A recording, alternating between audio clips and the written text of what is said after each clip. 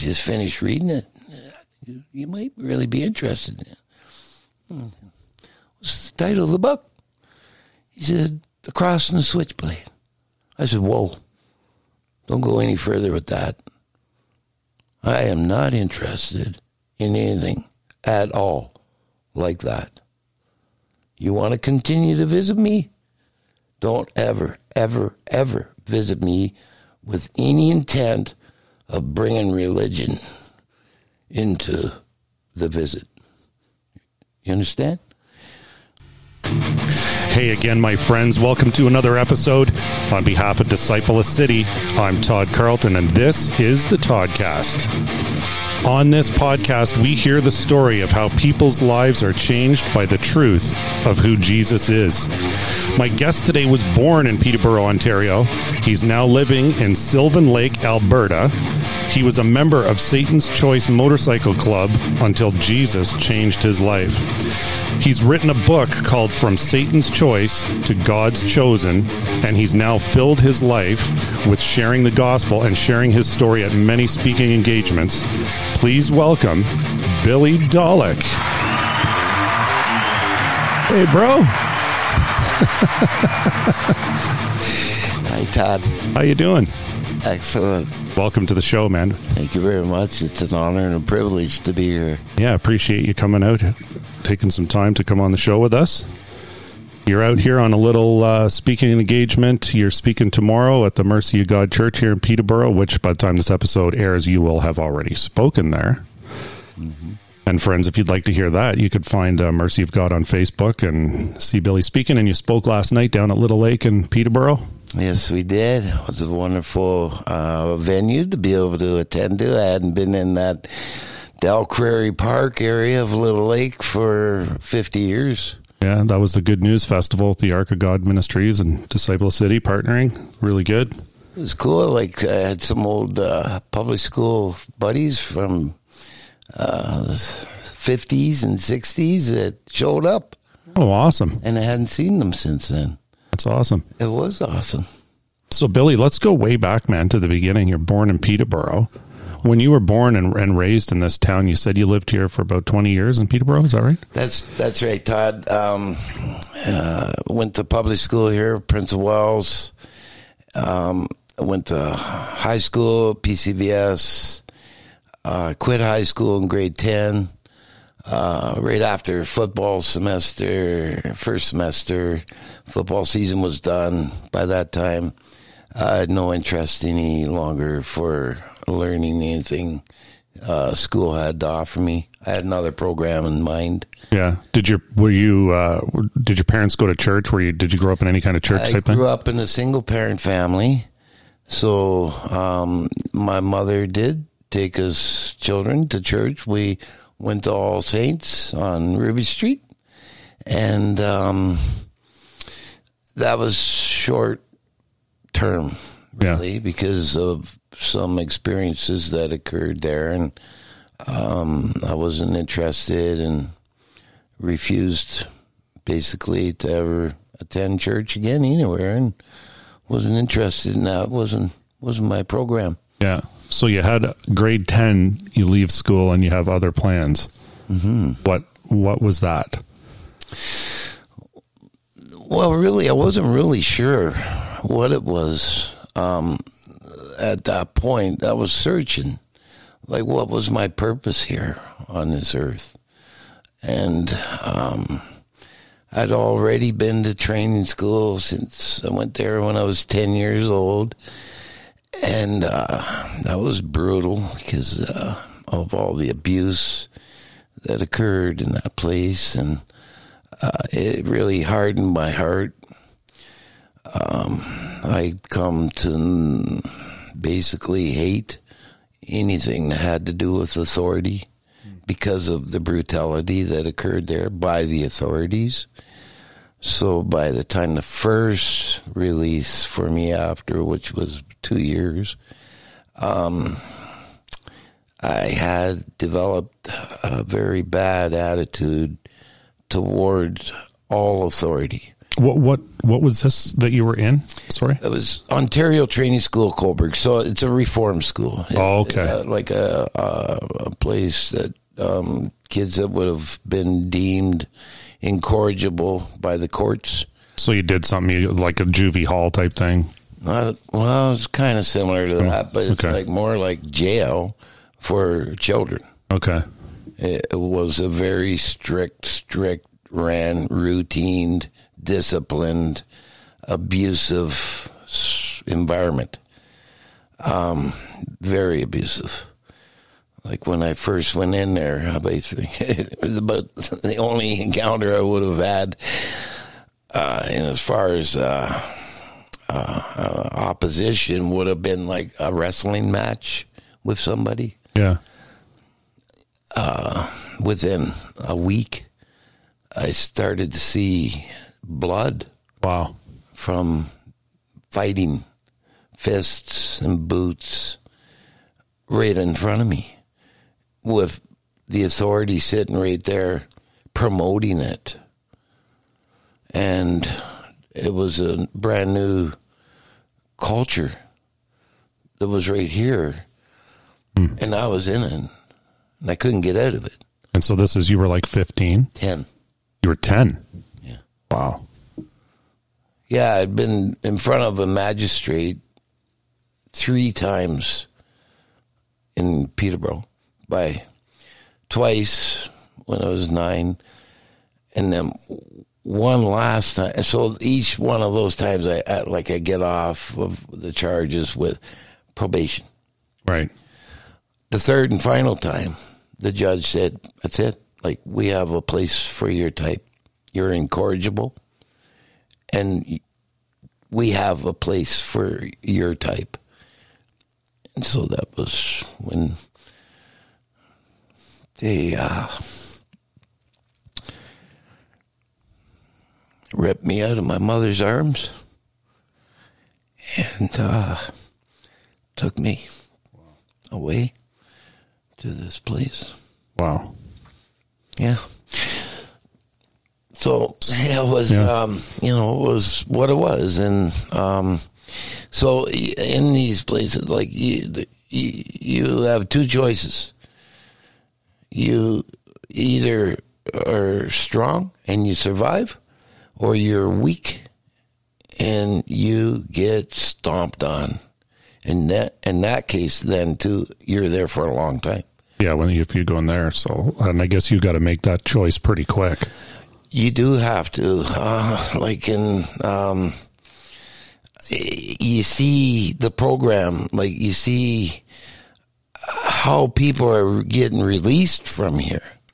And the way they're getting released is they're fighting, literally, and beating up other kids. So really, like, in hindsight, the authorities were using the kids to enforce discipline.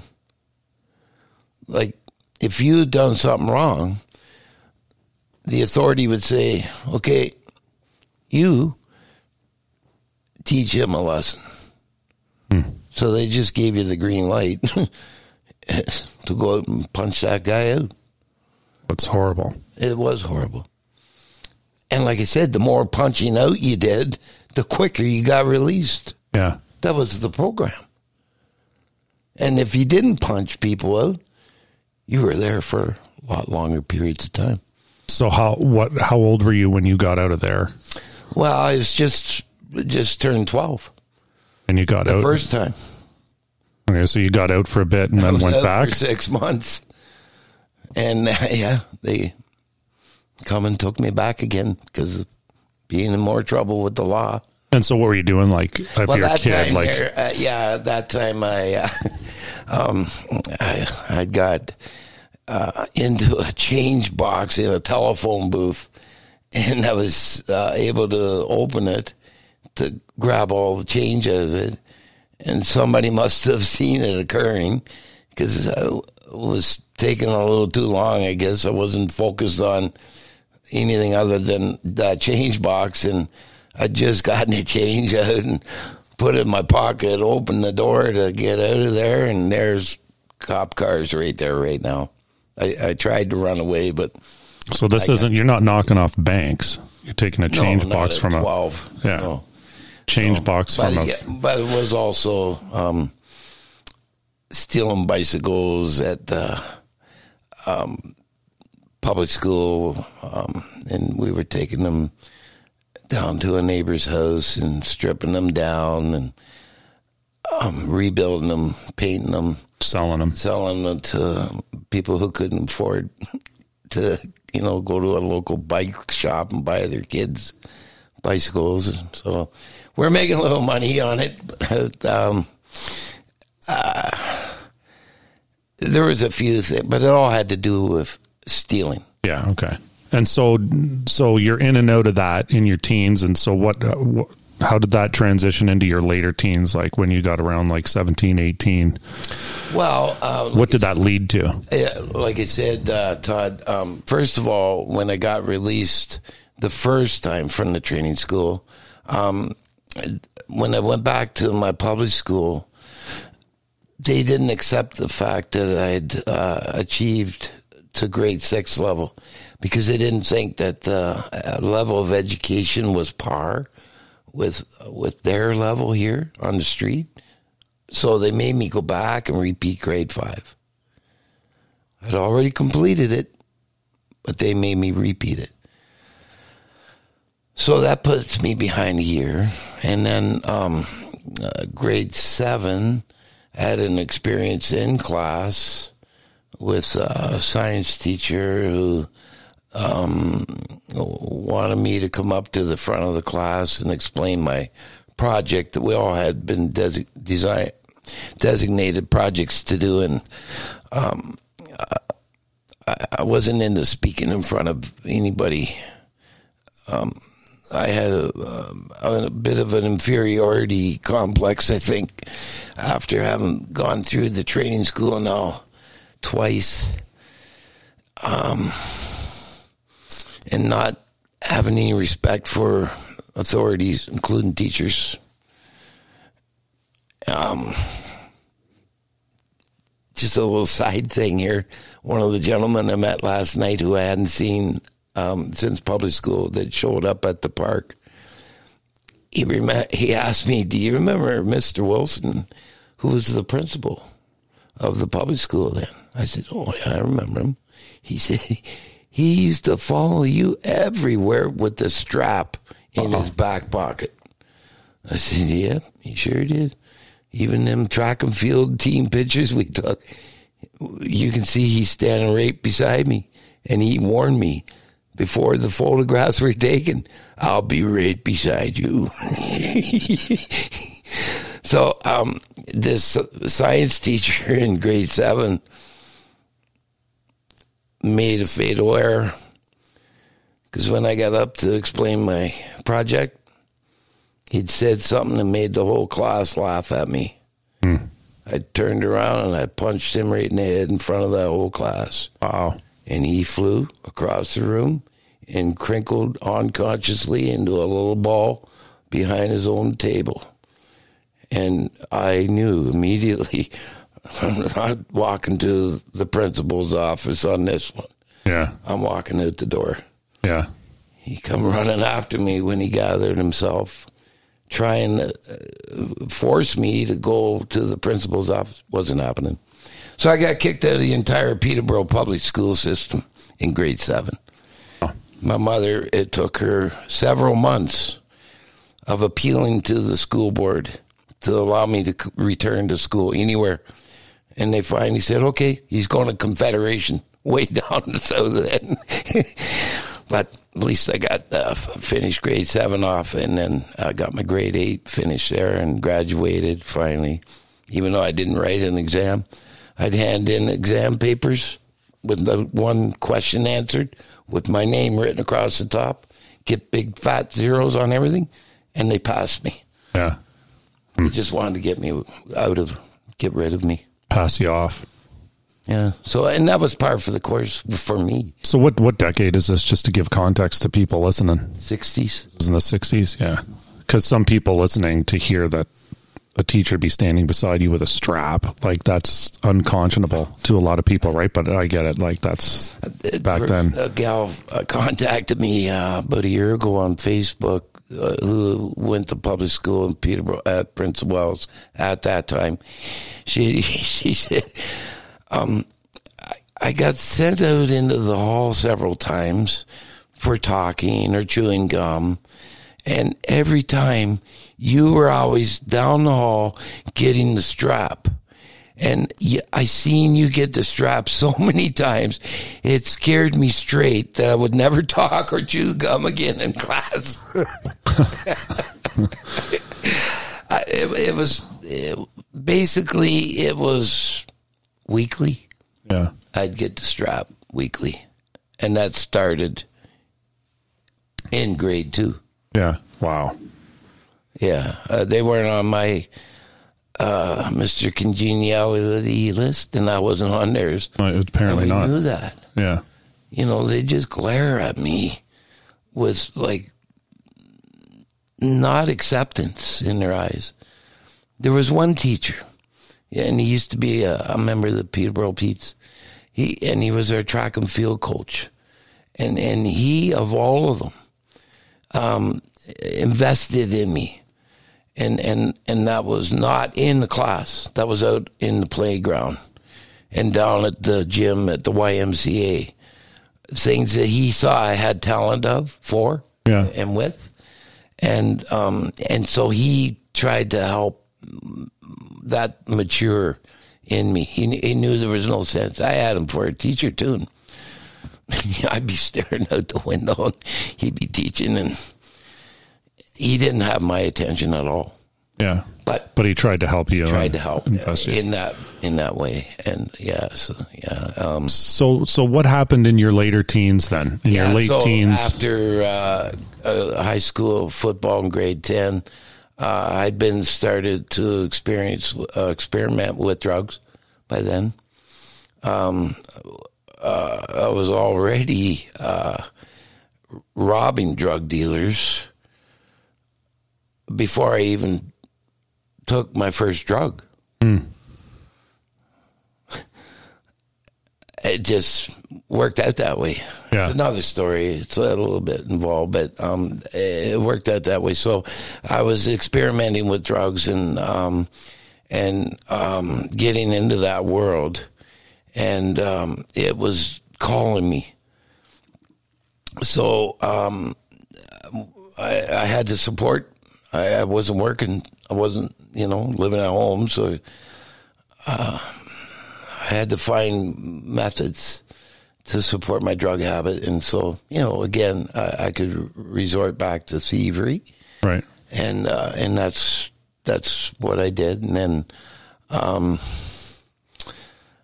I would entrust people to go on a score with me.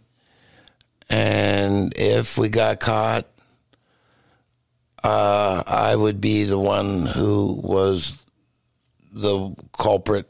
I was the instigator. I was the one who planned it. I was the one that talked them into it. It's all me. They'd rat you out. They'd rat me out. So when that started to happen, I started to wonder, who can I trust? And I thought I could trust these people, but apparently that wasn't true. And I would be the one to go to jail. So I ended up several times again now in my later teens, like 17, going to the Guelph Reformatory for a 3-month stint. 28 days after that release, I ended up in the Millbrook Reformatory with a 9-month definite, 12 indefinite sentence. And so when I got out of there on parole, I served 8 months, and then I had 13-month parole to continue to finish out the sentence. I only knew one thing by that point in time. I was still wondering what was my purpose, but I only kind of really knew one thing now, and that was drugs, stealing money for it, and basically that consumed me. So there was one final incident that occurred that I knew exactly who was going to be I could trust. And that was that motorcycle club. Well, so who did you know somebody, or like how do you? Oh yeah. How do you just because you're bumping off like robbing drug dealers, then you start sort of meeting guys, or how does that work? You mean in the club? Well, like how do you? What was your initial connection to even know? Well, my initial introduction to the club was that period of time where the 6-month period from between 12 and 13, and the first time and the second time I went back to the training school. Yeah. My sister, who had been gone for a couple of years and who had gone to a training school as well for girls in Galt, she came home one Saturday morning when my mother wasn't home and my brother was gone, on the back of a motorcycle with a couple other motorcycles that pulled right into my mother's parking lot beside her house. And it turned out these were Satan's Choice members. Oh, she was dating a guy. She was going out with one of them. Okay. So that was my first introduction to that, and it was very appealing. I loved what I saw. They came in to the front room of my mom's house, and they were just roaring and laughing about how there was another girl as well with them. Like there was 3 bikes, 2 on one, 2 on another, and then on a single individual on the other one. But they were all just quite joyous about how the 2 girls had just chain whipped with their belts, chain belts, some gas attendant, and not only because they pulled in the fuel up coming into Peterborough. Right. And not only did not pay for the gas, robbed the gas attendant of all the money and cigarettes. Wow. And they're laughing, and I'm thinking, I like this. I like this. So there was my first kind of calling. Right. It was very appealing to me. And when them guys got to leave, the sound of them bikes, they were like tanks or jets. Something just very, very thunderous. And then I ran out because I didn't know when I was ever going to see my sister again. Yeah. And then guys backed out my mom's driveway onto the street, and every single one of them laid a strip of rubber like halfway down the first block, and they were gone like instantly. So, and I noticed not one of them looking to the right or to the left, looking straight ahead. And gone. Going at 60 miles an hour, probably, on a residential street, Bolivar Street. And then when I heard them come, I couldn't believe and they were down to the corner of Park and Bolivar, and I could hear them screeching like with their brakes. You know, I'm going like, I love this. Yeah. I can't wait to get one of them. Okay, so I'll be doing the same thing. Okay, so then you have these experiences with the people ratting you out, and you don't want that. So how then did you become a member? Well, like I said, I don't really want to go into the details of it, which is fine. Yeah. But when the final straw that broke the camel's back for me to decide that's it, I can't trust anybody, including family. You're joining the club this. is my last resort. I know I can trust these people. I know that. They're my kind of people. So, I walked down to the president's house, whose I'd never been to before. And when I knocked on the door, a good friend of mine I'd known since I was 14 opened the door and greeted me, and he had a full patch on. Had his bike up on the kitchen table, grinding away, getting it ready for a paint job. And the president guy came to the door and he says, "What do you want here?" And I said to him, "I come to join your club." He says, "Come on in here." So after about 7 or 8 hours, I walked out of there with my buddy who was living in the clubhouse with my own key. Wow. And told what bedroom would be mine. So I had a place of residency, and it was like a brand new life just opening up for me, and I was running into it at 110 miles an hour. Yeah. I couldn't wait for my bike now.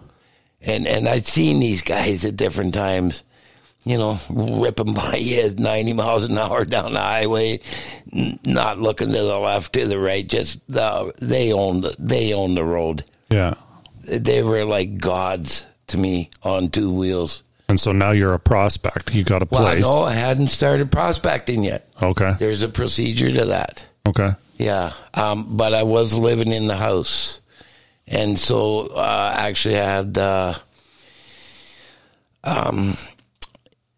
sponsorship,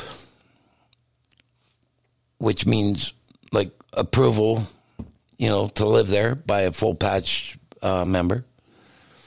In this case, the president himself. And then the very next morning after my first sleep, the sergeant at arms came in, and he loved me. He knew me already. I'd had encounters with him. We'd done some things together, and he knew me. Actually, he told me one day, he said, "Billy," he says, "I'm going to be getting you a Harley one day, and you're going to be one of us." So he come in the door, and he just about fell over backwards. "Finally," he says, "you're here." Yep. And really, after all you've been through in your life, you're just looking for identity and a place to belong, right? And to be accepted. Yeah. Like a family that accepts me. Hey, I'm not perfect. But if you can't accept who I am, well, I've got no use for you either. Yeah. And you best not get in my way where I'm walking. So, yeah, it was a wonderful experience. So, they brought my vote up to begin the prospect, or strike. We called it striking back then. Same thing. Probationary period. They brought it up, and I was voted in to begin striking, and then didn't take too long, and I was able to get my full patch, and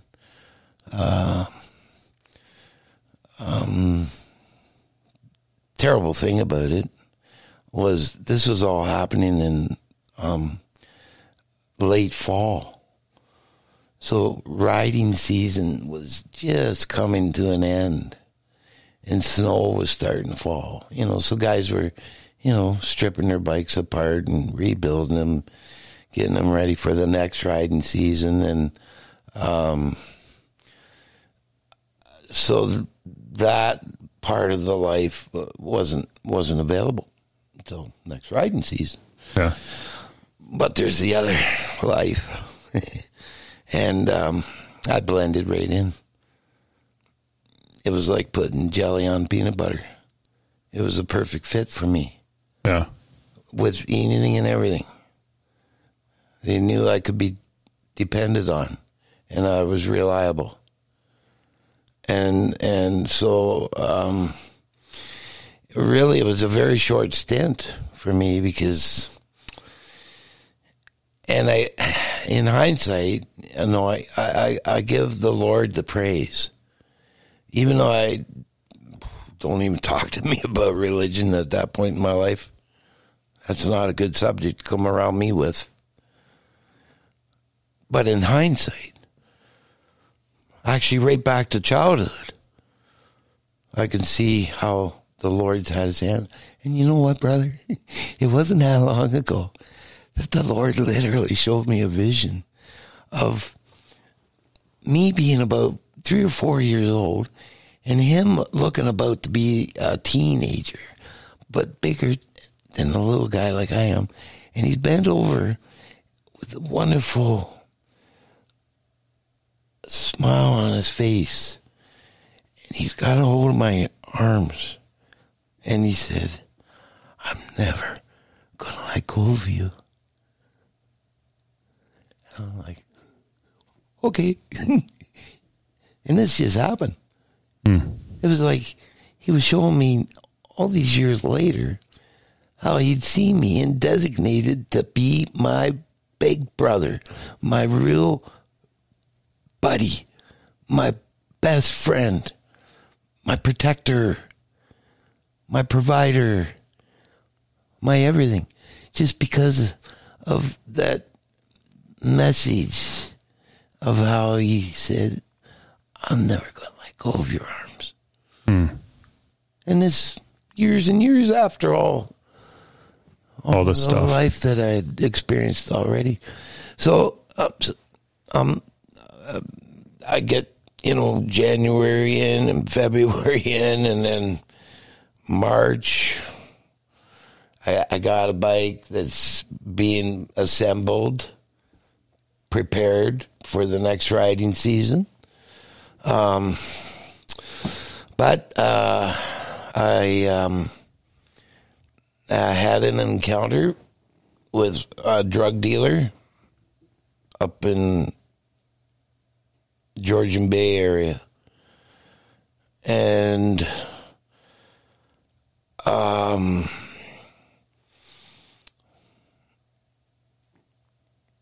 I come out of it with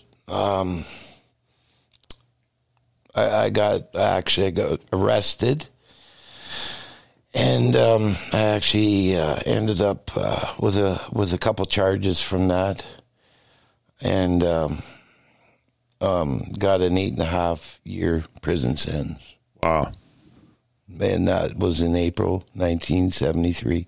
And how long had you been in the club at that time? 4 or 5 months.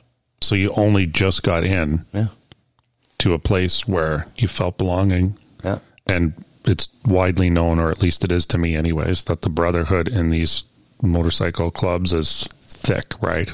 Very. And so you're 4 or 5 months into a place where you feel like you belong, and people aren't going to rat you out now, and you're in prison for 8 years. That's right. Wow. But I never took my patch off. I mean, in my heart, I am who I am now. This is my identity. Yeah. So when I walked through the doors of the old Kingston Penitentiary, which was not a big shock or a big deal for me, I'd already been used to walking in behind locked doors since I was 10. Wow. As a matter of fact, that first day I walked in, there were several kids, now 20-year-olds, thereabouts, run up to me, Billy. And there were kids that I'd been with 10 years earlier in the training school. Right. Now here they are in the penitentiary. And, but I got a tattoo, a club tattoo on my arm up here. And, it's like the best you could get, a bottle of Indian ink and a needle with thread on the end of it. And oh, man. Oh, man. But it identified who I was. Yeah. And then Kingston Ben at the time was recovering from the riot from 1971, I think it was. 71. So it was still in shambles. They were just using it as a reception center. Anybody sentenced to federal time had to go there, but they were only there until they were assessed what classification of an institution they were going to be shipped out to. Right. Maximum, medium, or minimum. And that was about I think it was about 6-8 weeks of a process. So they classed me medium security. And so I got shipped over to Collins Bay Institution. First day I walked in the door, there's a club brother there. And so that was the beginning. I know this is going to be hard to understand, but if you ever have to do time, that was the beginning of a wonderful way of having to serve time, because I've already got a club brother there. So that means any drug I want is already available. Wow. Anything I want is already available. Contraband, anything. And nobody's going to mess with you in there. Well, they'd be better advised not to. Yeah. There might be people who resent who you are because of some bad experience they had themselves, that some way, somehow, they might have thought that somebody else had something to do with it, but, every man makes his bed and has to lay in it. Yeah.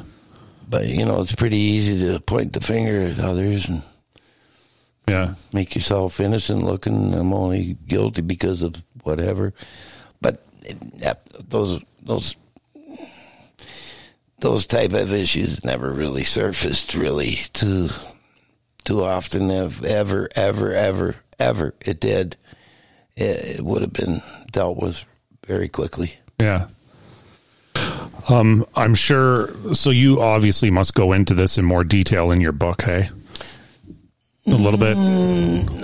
I talk a bit about the whole journey. I don't go into detail, like depth. Okay. I don't really think that's necessary. Well, yeah. And so I'm just thinking, right, like as intriguing as it is, of what that would have been like and stuff like that, I'd just really like to sort of jump ahead to at what point in your time with this club or in prison or whatever, did things start to shift for you, where you started searching for the Lord or the identity that you think you found or whatever, or just... Yeah, sure. No, right? I never searched for the Lord. Well, then he found me. He found you. So let's get to let's get to the goods. Okay. And it's really cool how that all came about, because all these trips into jails and training schools and prisons, I always had one uncle from Toronto area, New Toronto was called at the time, who would always come to visit me. And we were used to visits with them because, like I said, Todd, with my mom being a single working parent, raising 3 kids, these relatives of ours from Toronto helped her out. Like, basically the only evidence that I could give you on that as an example would be, say, Christmas time. Every Christmas, we'd either go to Toronto or they would come to Peterborough. And we got to know that when we go there and they come, we're getting clothes. That's going to be our gifts from them. And my mom, she was going to buy the funkier type of gifts, like chemistry sets and, toys or, those kind of, I think that they had to have had it arranged. But that uncle, anytime he come to visit me, he never, ever, ever spoke a condemning word against me. Like, he never said, like, anything negative, like, anything, ever. Where, he probably could have, all the gray hairs you put in your mouth. That wasn't in his heart. It was like a breath of fresh air. He come into the world that I'm in. I welcomed that because it was a wonderful, wonderful escape from my world when he would be visiting with me. Right. Until he would leave. Now I'd go back to my world. Yeah. He'd just come in and love you. He kept coming in and love me. So one day he comes to visit me in Collins Bay when I'm doing my 8.5 year stretch. And he just off the cuff, he says, do you have a library in there? And I go, yeah. But I never go there. He says, well, have you got any buddies that might go there? Yeah, why? He says, well, I got a book maybe you might be interested in. I've just finished reading it. You might really be interested in it. What's the title of the book? He said, The Cross and the Switchblade. I said, whoa, don't go any further with that. I am not interested in anything at all like that. You want to continue to visit me? Don't ever, ever, ever visit me with any intent of bringing religion into the visit. You understand? Okay. But he didn't quit coming. But he wouldn't bring that up. Until one day, now neither of us knew this, but it was going to be the last time either of us saw one another. After the end of the visit, when the inmates were lining up and filing back to go down back into the cell blocks, and the visitors were lining up to go through a couple lock barriers to return back to the parking lot, there was a spot right in behind where the guards used to sit to overview the visiting room that was wide open, like a little hallway about 6-7 feet wide. Bars at that end for them, people filing out, and bars at this end to keep the little area locked. Right. Just happened that day, as we were both filing out, I look over there, and there's my uncle just at the same time. And you can't really stop walking. You got to keep going. I'm waving, and he yells out, Jesus loves you. I'm thinking, next time you come down, bucko, you're going to hear about that one. He died about a month later. Wow. Before he came back. Yeah. So one day, the authorities of the institution announced that the CBC wanted to come in and do a recording titled Music from Prison. So I'm a bit of a musician, and I was able to get involved with this recording. It was all being held over at one of the chapels, and we were able to, it was basically going to be about a week, and it was a week's, what we would call in jail, a stall. In other words, not the normal routine, but something different for certain individuals. So the musicians didn't have to go to work every day now or go to school or whatever they were doing with their time there.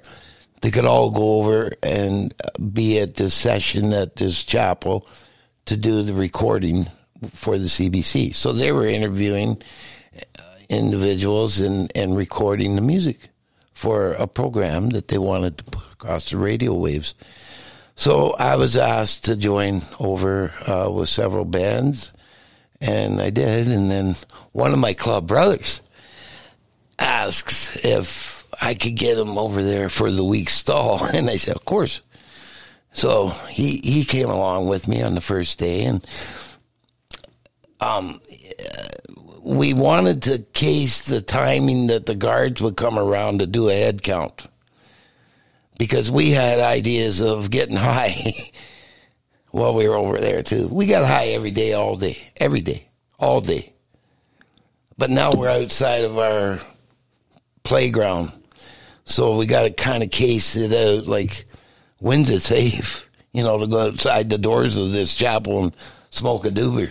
Yeah. So we see what time the guards come through, and then we time it how long it is before they come back again. So the second day, we know their routine, so we know when we can run out the door. So we run out the door, and just by accident, I happened to hit this little bookshelf that was about 4 feet high off the ground, 3 levels of books on it, and they all fall to the ground. And I look back and I go, wow, I'll pick that up when I come back in, which I did.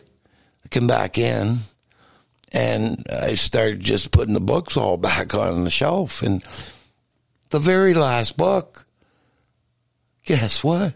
There it is, The Cross and the Switchblade. Come on. I go, well, you know, in honor of my uncle, I'm going to keep this book. So I stole it. I put it in my back pocket. You stole it. Well, yeah. You know, I run the shop. Sure. Well, yeah. I put it in my back pocket, and then when I got back to my cell, I threw it in a little cardboard box with personal goods in it, and never, ever had any intention of reading it. It was just a memorabilia, you know, the honor towards my uncle, who was always a good man. So there came a time when the warden said to me and one of my club brothers that your string of luck has ran out. You are both charged with suspicion of being suspicious characters. And you, my brother, who only had a 3 months left on his sentence, was sentenced to serve the remaining of his time from the whole dissociation or segregation. Me, who I still had like 50 or 60 months left, got shipped to Super Maximum Mill Haven. And of course, my little box of personal goodies comes along with me. It just happened when I showed up there, the whole institution was in a lockdown because there had been a riot. And when there's a riot, I mean, nobody moves.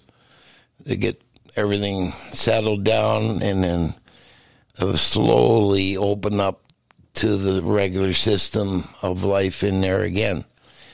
So I got nothing to do. I mean, you can write letters, but they're not being mailed out. You can't have visits. There's no outside yard activity. You're in your cell 24/7. They open up one door at a time, so you can go to the end of the cell block and pick up your meal, take it back to your cell. That's it, until they open your door to return your tray.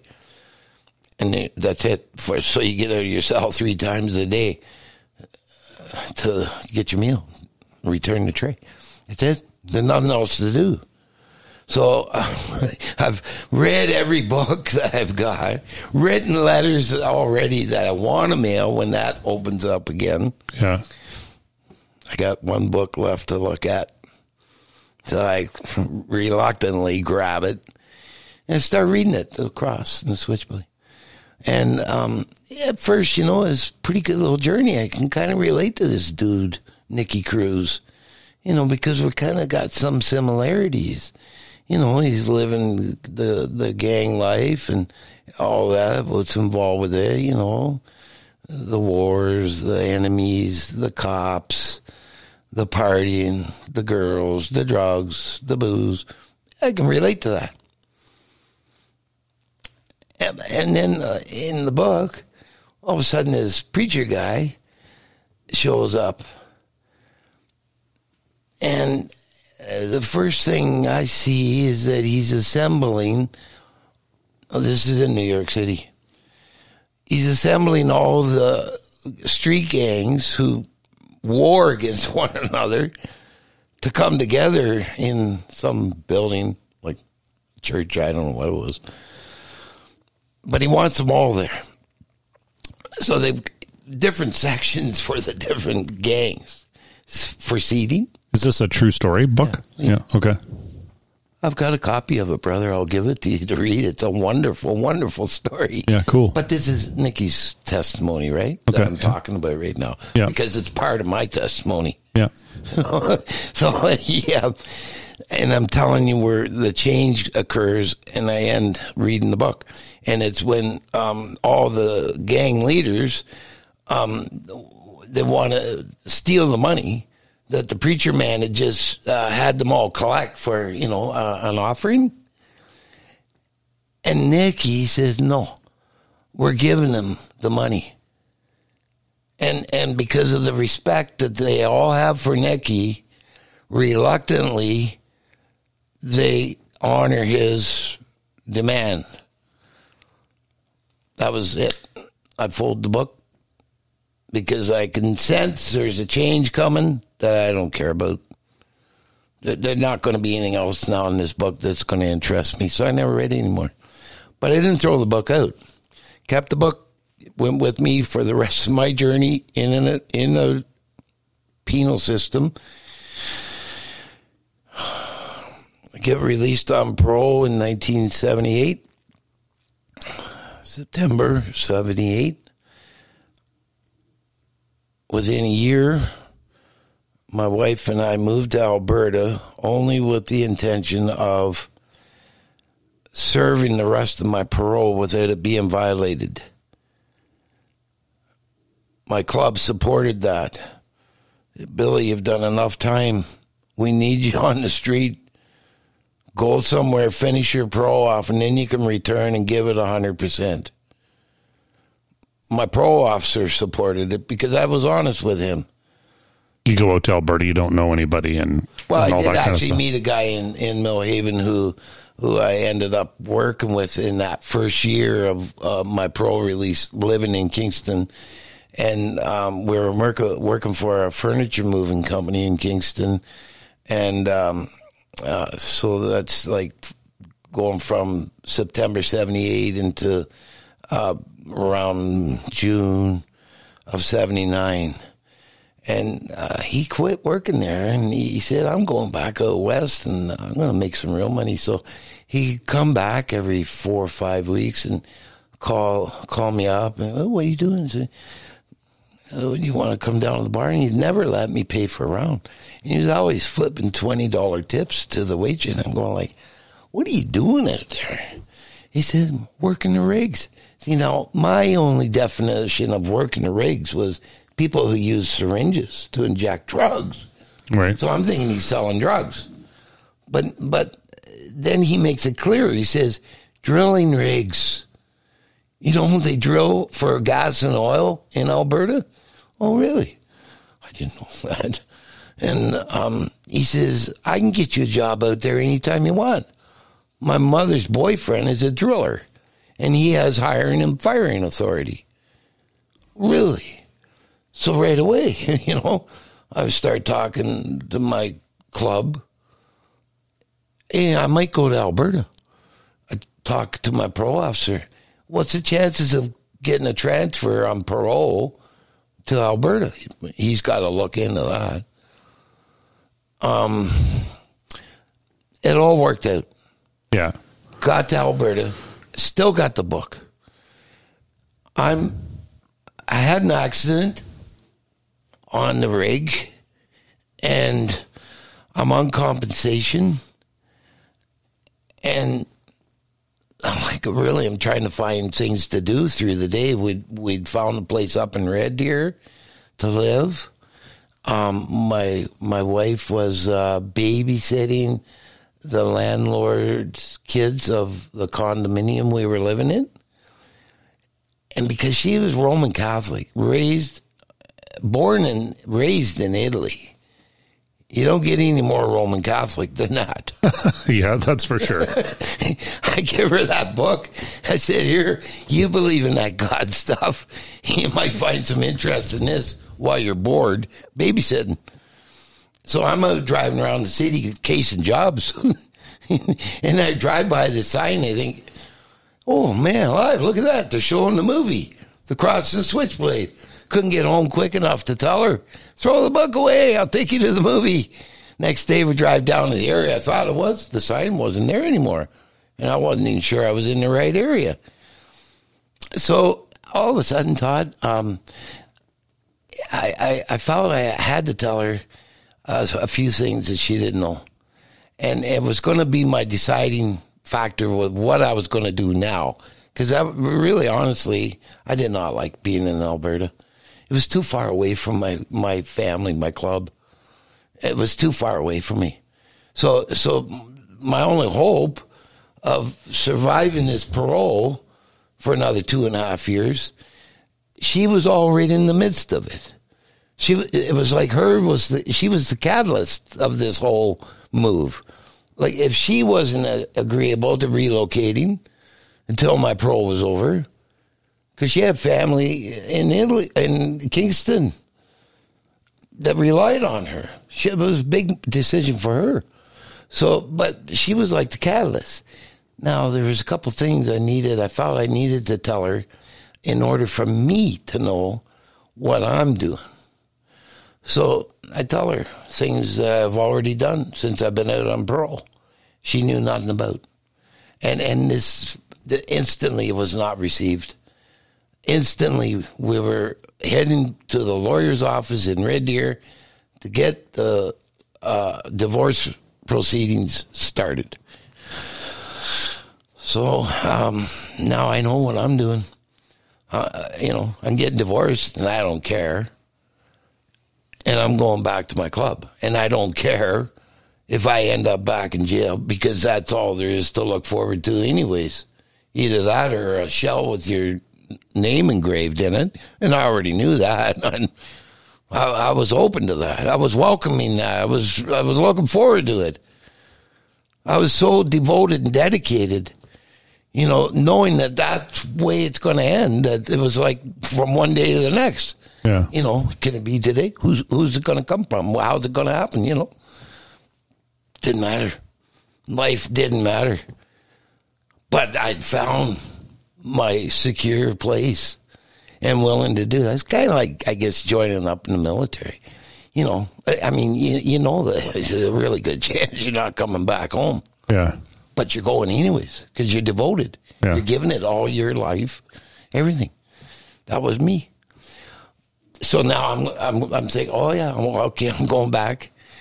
And then when we go out to go to the lawyers, there's a flyer under the windshield wiper, which I just threw onto the parking lot pavement. It was October, so I had to wait a few minutes for the windows to defog.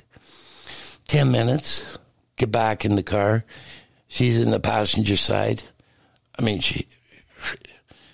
she hasn't even looked at me now for a couple of days. I'm sleeping on the couch. She was there, but she was not acknowledging me. She only had one thing and one thing only: getting out of this relationship. Right. Go back into the car to head down to the lawyers. There's another flyer under the windshield wiper. This time I grabbed it. I read it for some reason. I don't know why, but can you believe this? I'm reading this. I said, you're not going to believe this. I've had this book for a few years now. I went to show you the movie the other day, couldn't find it. This guy, he's coming to Red Deer this week. Mickey Cruz. Yeah. She said, give me that. She was reading it. And then she put it down. She looking straight ahead at the windshield. And she made this announcement just like this. She says, I have to go and hear what this man has to tell me, because he's going to tell me how I'm going to continue to live the rest of my life without you in it. And I go, good. To me, that there was still a glimmer of hope. So we're not going for a divorce procedure now. It's turned the ignition off. And now it's like, okay, he's playing or speaking at a place called Olds, which we didn't know where it was, on a Wednesday evening. Now, this is Monday morning. And Wednesday, and then Saturday was going to be in Red Deer at the Capri Center. She wants to go to Olds Wednesday, 2 days away. I'm like, okay, I got a map. Let's see where it is. Okay, it's straight down Highway 2, about halfway between Red Deer and Calgary. Easy to find. High school gymnasium, we'll find it. Well, you're not coming with me. Oh, yeah, I am. Please? Like, I don't want to see you, like, not be able to get there and get back home. You're not coming with me. Oh, come on. Like, I'm not letting you leave without me. She says, and you can ride in the trunk. I said, no, that ain't happening. I'll ride in the back seat. I'm not going in the trunk. Not with a crazy Italian woman who had relatives in that reception lineup. And they put the bear hug on you at the money line. Yeah. You can feel the holsters under there. No, I'll ride in the back seat. She let me. Yeah. We got there. And we went in the door to the gymnasium. It was packed. I said, I'll be in the car when you get out. She walks in. I walk out. I get about halfway to the door. And this young lady put her arm up on mine. And she says, was that your wife that just walked in? I said, yeah. And she says, well, would you like a seat there? I'm saying only on one condition. There's got to be 2 empty seats, and you're going to sit with me too. Oh, let's go and have a look. Walk down. It's not a comfortable zone for me. Right up the middle aisle, about 4 or 5 rows from the back of the stage. 1 empty seat. That doesn't go well for me because I'm a very proud man. And now I am standing here in a gymnasium full of people that are all eyes on me. I got to take the seat. I got it. That was my response. So that evening, when the altar call, before even Nikki Cruz, like Tony Montana accent, comes out and kind of a unique looking dude, and he announced right away when he was introduced. First thing he said, I know that God he had a plan already for what he was going to talk about. But God just told him right now that he was to speak about forgiveness in marriages. It's the first thing he says. Very first thing. So I'm going like this to her. You're right. You were right. You're going to hear about how... What, you're beside your wife? I'm sorry? When you said you're beside your wife with that empty seat. Well, we're sitting in the seats listening to this guy starting. Okay. And when he says, he's going to speak tonight on forgiveness in marriages, I'm kind of elbowing her and saying, yeah, what you said the other day, it's going to happen. He's going to speak to you about how you can carry on in life, maybe with me in it. That's what I said to her. Right. So, she's not interested really, but this is kind of maybe a slight possibility of that. I didn't listen to a word he said. I couldn't understand anything he said. It was like I wasn't interested. I only wanted her to get better. And when the altar call came, she was the first one up. She just shot out like a bullet. And then... what happened with me was, we're standing. Everybody's standing by this point in time. And, when you're in a compartment store and they're about to make an announcement and they go, like, get your attention, like, I don't know if it's the same now, but it used to be ding, a little bell sort of a sound. Yeah. And then they would make their announcement. Well, I'm standing there and wondering how long is she going to be, and come on, let's go. And then all of a sudden, ding. And then these words, Billy, I've heard your pleas and cries for help and answered them. But every time you reneged on the deal, this will be your last chance. And just as quickly as the word chance ended, flashes of near-death experiences that I have been encountered, and in them encounters I remember crying out to God, oh God, please save me. Don't let me die. I promise I'll be good. I'll change. Boom, boom, boom. Reneged. Last chance. Wow. Yeah. Huge wow. So now I'm just standing there like, what am I going to do?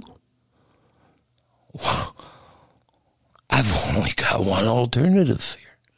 I don't have two choices. I've got one choice. And that's to go up to the front. So for the first time in my life, brother, when I decided in my mind to take that step, make with the right decision, for the right purpose, I took one step, bam, he hit me so hard, I felt I could not stop falling to the floor right there. And I wept and wept and wept for about 20, 25 minutes. That's according to the guys who were standing around ready to pick me up when I came out of this encounter. And when I came up from that floor, it was kind of like coming back from anesthetic. I know it, man. Wow. The weight that I never even knew that was in my heart had been removed. My heart felt so light, and I knew what it was. I knew it was hatred that had been removed. It was bitterness taken out. It was resentment. It was callousness. It's been instantly taken out of my heart. And I felt so much lighter. And I didn't even know how heavy of a heart I had until it had been removed. My life, I was good with it. But once the Lord, and I love to say the Surgeon General, did major heart surgery on me on that floor that evening, when he was done, it was the most wonderful, wonderful, wonderful experience I had ever encountered.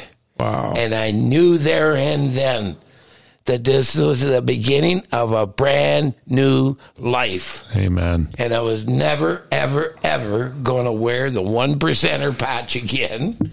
That life, old life, was now obliterated. And I was looking so forward to begin the new life. And that was how it occurred, October 27th, 1979.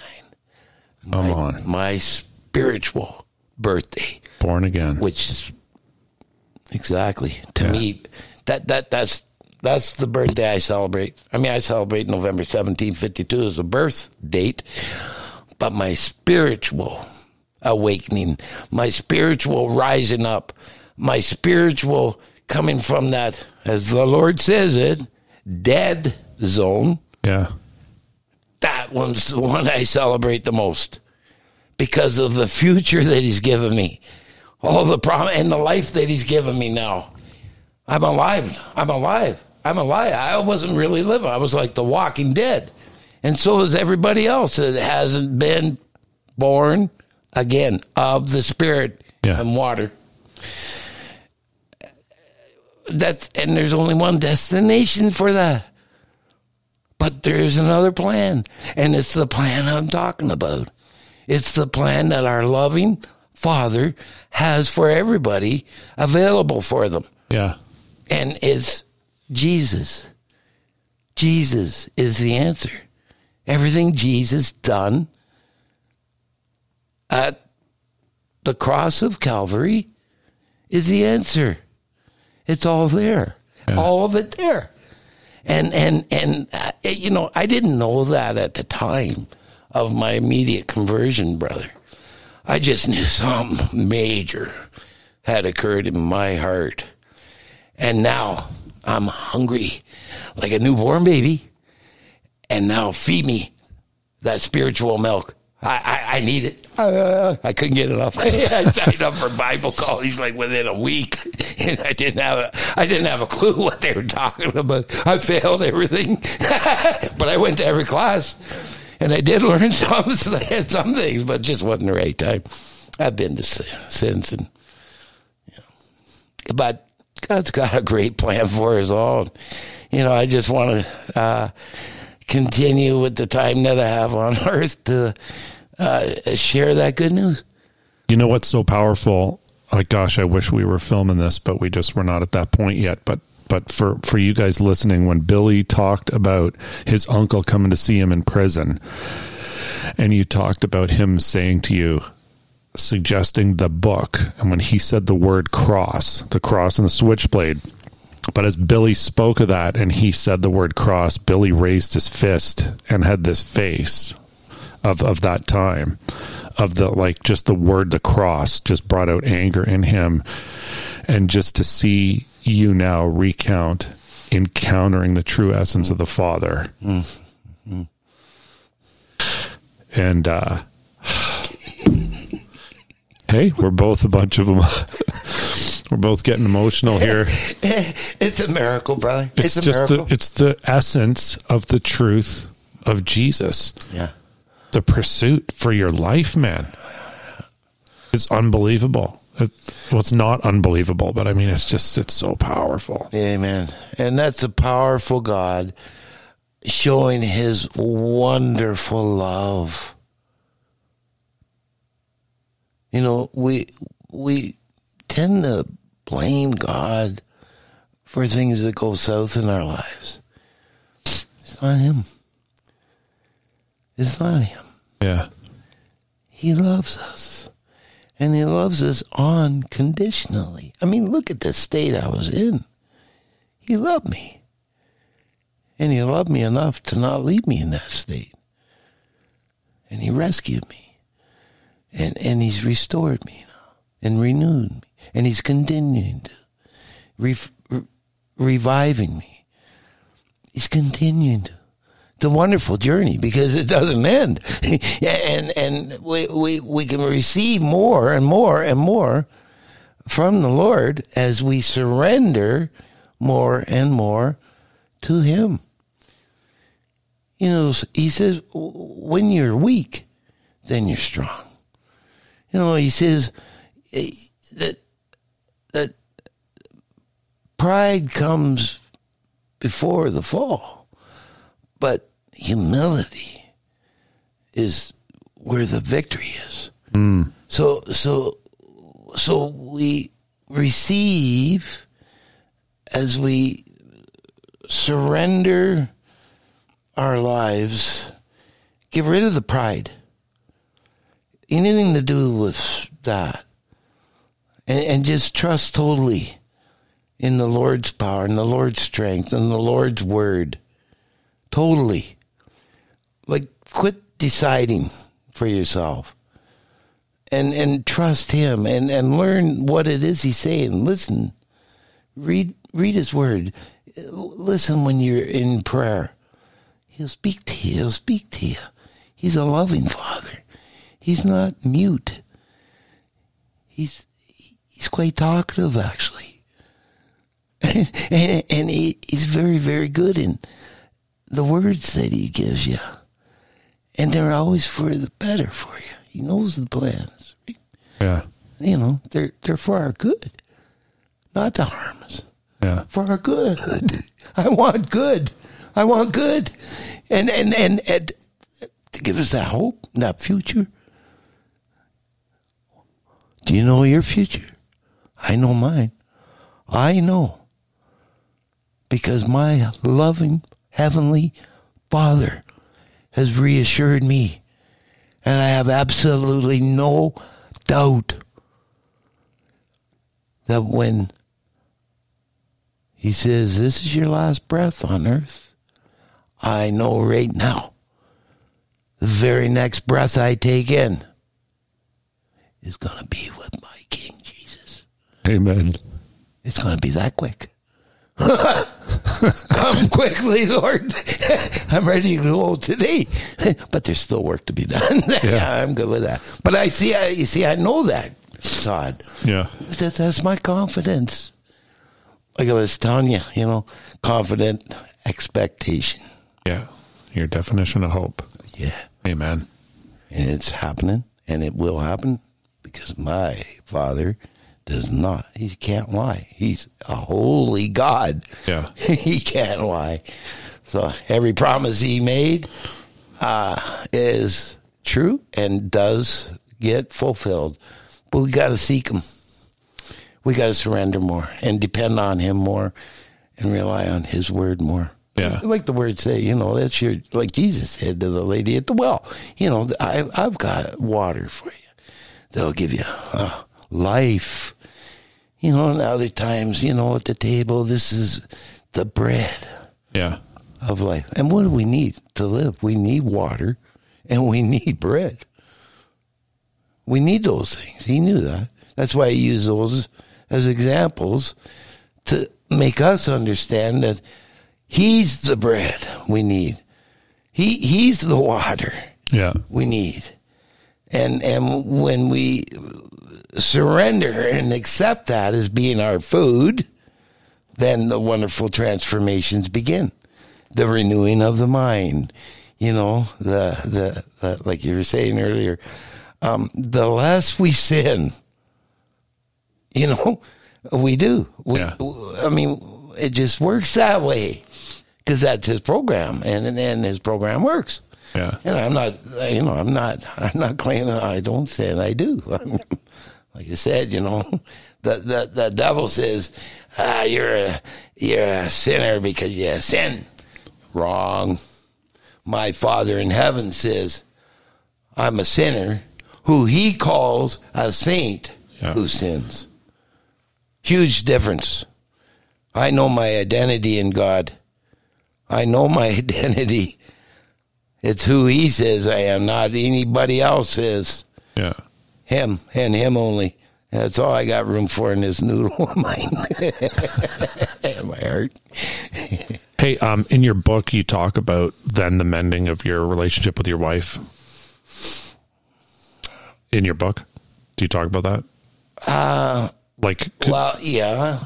Very little because... Well, just in the podcast, you talked about her going to the front and then your encounter. So obviously you both encountered the Lord. Okay, so Billy... sorry, go ahead, brother. Well, I'd like people to read your book, right? To dive deeper into this and stuff like that. And we should probably wrap things up for us today. But okay. Yeah, that's good. Where can you get your book? Where is your book available? From Satan's Choice to God's Chosen. Well, right at this point, it's not available any other place but through me. Okay. We haven't approached book suppliers to get them into bookstores.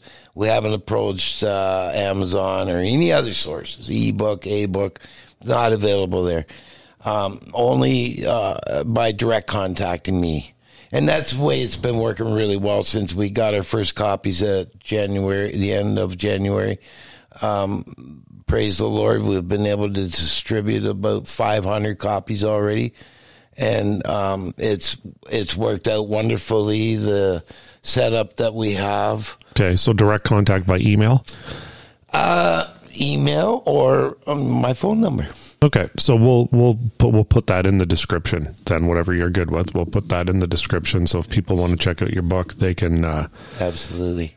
They can contact you and get a copy. Thanks for sharing your story, man.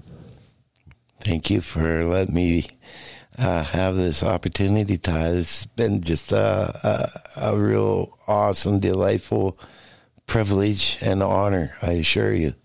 Yeah, it's been an emotional roller coaster of a testimony here. We're going to have to get some Kleenex in the studio, bro. Well, maybe I can get smashing away in them drums. You got a set of keyboards around? We got a piano over there. That'll work. Let's go rock our grief out and praise the Lord. Yeah. Billy, I'd like to ask you one final question, though. As hard as your heart was to hear the word, like to hear anything in your story, as you talked about your uncle visiting you, just saying the word cross, just closed a steel door immediately. Mm-hmm. If you had a chance, man, to talk to somebody who is living that life, or, carries that kind of closedness, but for a brief moment has something open, and at the point where, like you said, you knew that you were going back to this life. You didn't care if you lived or died. You knew there was a bullet with your name on it, and you just didn't care anymore. So someone is at that point, and you can say something to them. They're just open for a second to hear something about the truth. What would you say to them, man? I'd say the exact same words my uncle said. Jesus loves you. Wow. And never gives up, hey? He never gives up. When he's got you focused through his lens, he will rescue you. Amen. Thanks for sharing, brother. Appreciate it, man. Glory to God. Praise the Lord. Thank you, Jesus. Thank you, Todd. Amen. Bless you, Billy.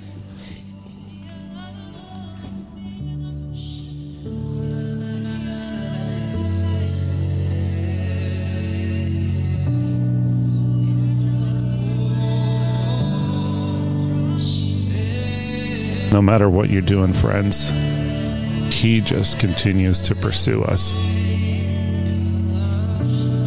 You can't see it, but I'm telling you right now, Billy is on his face right now, just giving praise to the Lord for such a traumatizing childhood and getting into what he got into, not wanting to hear the word, stone cold against it. He just doesn't give up. He keeps pursuing his children.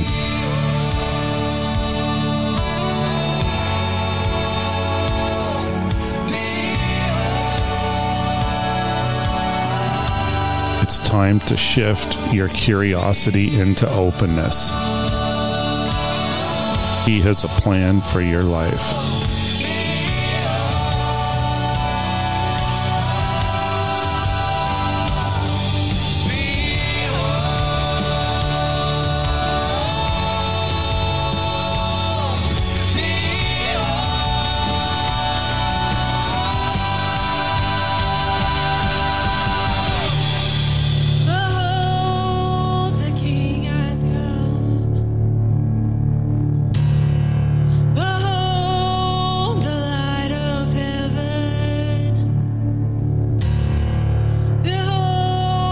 The